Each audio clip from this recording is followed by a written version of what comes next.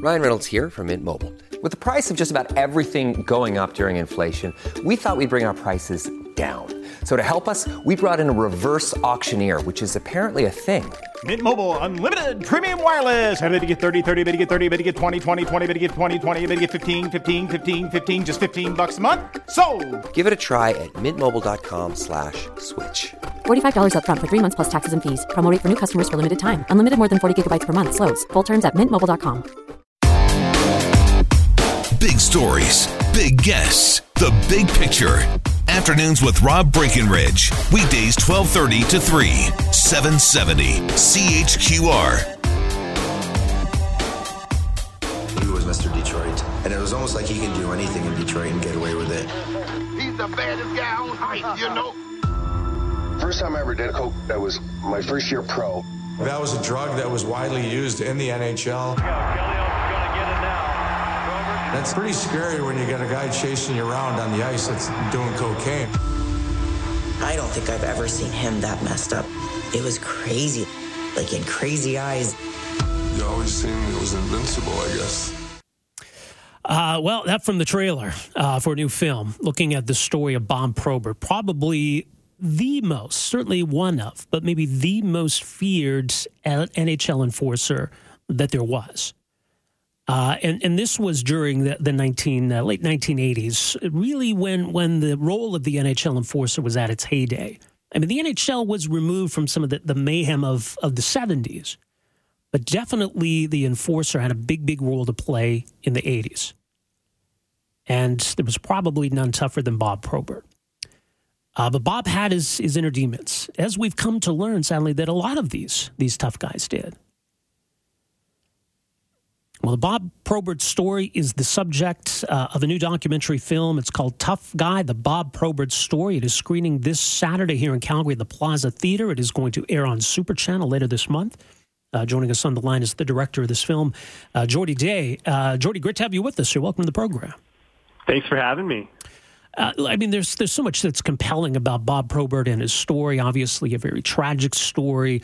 And this builds off, a book about some of this subject matter. But what got you interested in picking up the story and bringing it to the screen? He just has such a remarkable and interesting story, I think, on a lot of levels. So, I mean, even if you were to take away all the scandal, all the addiction issues, just his sports story, this is a guy that literally fought his way into the NHL, probably otherwise wouldn't have been drafted. So bare-knuckle boxed his way into the league and then became an all-star player. He had a 62-point season. And throughout his career, people counted him out. After he was caught with cocaine at the border, he went to prison for a year.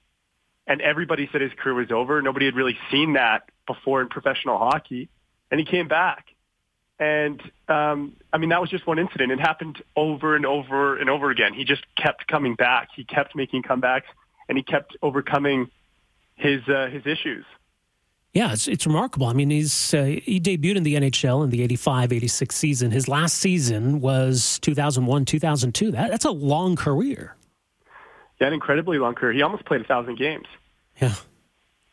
So how did he manage to keep it going despite everything he was dealing with and the kind of role he was expected to play?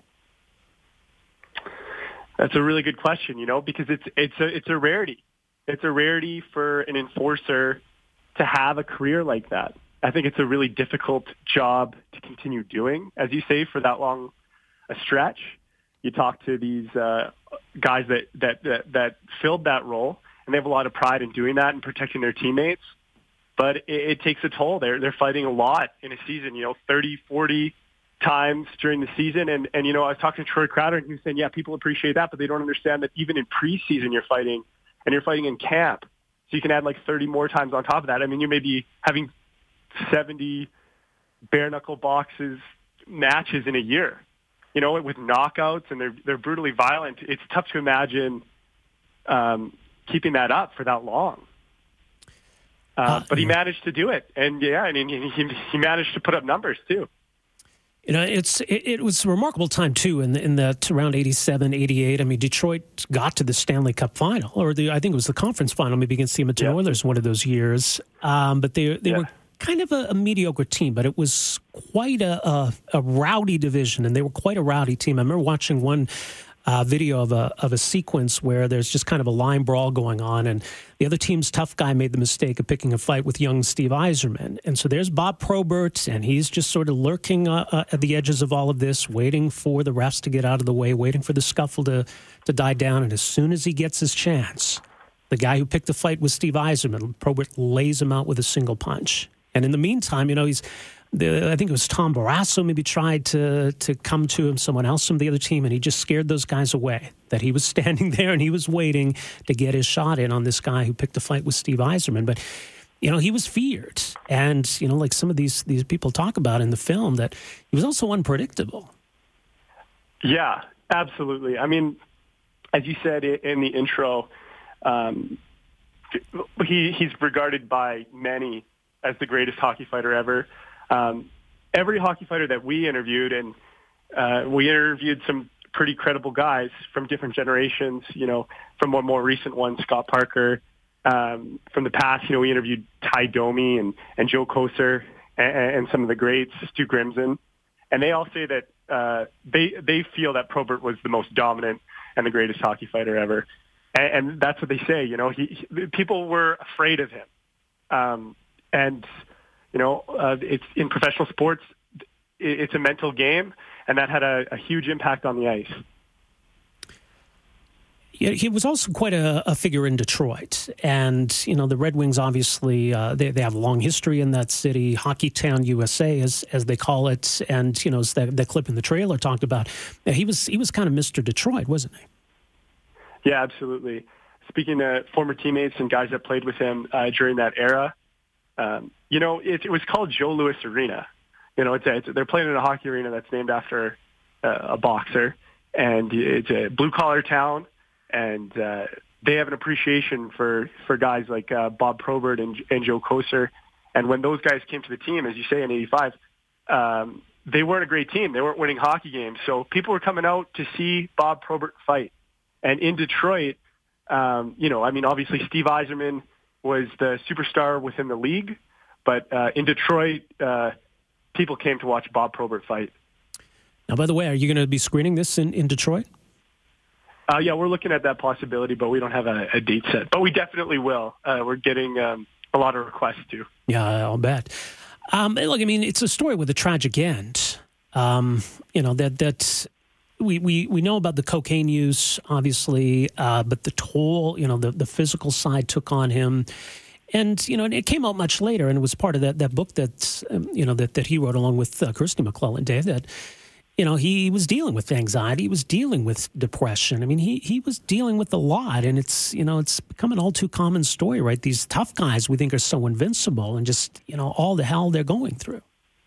Yeah, absolutely. I don't think it's that uncommon, you know, for tough guys to deal with anxiety and to get wrapped up in booze and the drugs. I think that's a pretty common thing. I think it's a really difficult job, or it was a really difficult job, and so I don't think that's necessarily unique. But at the time, in the late 80s, you know, when these kind of high-profile incidents were happening, when Bob was crashing his car in downtown Windsor, or, you know, getting caught at the border with cocaine, or, you know, getting caught in bar getting caught in bar fights and things like that. It had just never been that high profile before. A lot of people say Bob Probert is the reason the NHL began a substance abuse program. He's sort of patient number one. And so the NHL didn't really know how to deal with it yet. The Detroit Red Wings didn't really know how to deal with it. And the media at the time, we were at a different place culturally, and the media was certainly less sympathetic. Well, what about cocaine? And you heard that there's a clip of Chris Chelios where he talks about how it was kind of all over the place at the time. What was going on then? Were players doing it because they were young, they had money? Did they think it gave them, you know, some kind of an edge? Or what was going on around cocaine back then? Yeah, I think it's definitely more likely the former. Most guys that I've talked to, most NHL players who I've talked to about playing on cocaine didn't seem to think it was something that gave them an edge. It was more to do with the fact that they just had a problem and couldn't stop. And I think you're right. I think, these are young guys in their early 20s with a lot of money and a lot of opportunity to try things. And so it makes sense. And I'm sure a lot of guys it can kind of end there. You just have some fun here and there. But a lot of guys, struggle with it. Yeah, it's kind of that downward spiral. Yeah. Well, yeah, and I mean, that's certainly, I think, part of Bob Probert's story. Jordy, what do you hope people get from this film? Yeah, so as you mentioned, the documentary is pretty well narrated by Bob Probert throughout. He did hours and hours of interview for his autobiography, and we took those interviews and allowed him to tell his story in his own words. And I think when he wrote the book and he was as honest and as raw as he was, it was a really brave thing to do because you're opening up yourself to criticism and backlash. But it helps a lot of people. It helps a lot of people that are going through similar things to see other people talk about it. It kind of inspires people to have a conversation. And I think that's a big part of why Bob wrote the book. So hopefully we can continue that mission forward. And that's what people can get out of the documentary as well. All right. So the film is screening this Saturday, right at the Plaza Theater? Yeah, this Saturday at the Plaza Theater, 6:30. And I should mention that you can get tickets at toughguymovie.com. Sheldon Kennedy's going to be there as well, and we're going to do a Q&A after the movie. Sheldon Kennedy was best friends with Probert when they were both in Detroit. After Bob came out of prison and Sheldon was having some drinking issues, the team roomed them together to kind of give each of them a support system, which I think worked pretty well a lot of the time, but sometimes they got each other into a little bit of trouble as well. And I know this because I set the PVR. It's, I think, December 14th on Super Channel? Yeah, that's right. December 14th on Super Channel. All right. Well, looking forward to that. Jordy, thanks so much for making some time for us here today. Congrats on the film, and again, much appreciated. Great. Thanks so much for having me. All right, take care. That is Jordy Day, director of Tough Guy, the Bob Probert story. Again, toughguymovie.com. More on the film, and as mentioned, still some tickets available for the screening this Saturday night. And yeah, Sheldon Kennedy's going to be there. It's going to be a Q&A after, so it'll be quite an evening. And it is quite a story. What's also interesting, too, and someone pointed this out to me the other day, we got to talking about this and said, Rob, did you know, I mean, after Bob Probert died, they scattered his ashes in Joe Louis Arena. And yeah, indeed, it was actually the penalty box of the Joe Louis Arena, which is where they put his ashes. Now, I don't know what the future holds for the Joe Louis Arena. Of course, the Red Wings just moved into this new arena, Little Caesars Arena or place or whatever it's called. I don't know what they're going to do with Joe Louis. It probably doesn't have much of a future. It'll be really sad to see that torn down. Afternoons with Rob Breckenridge, starting at 12:30 on News Talk 770 Calgary.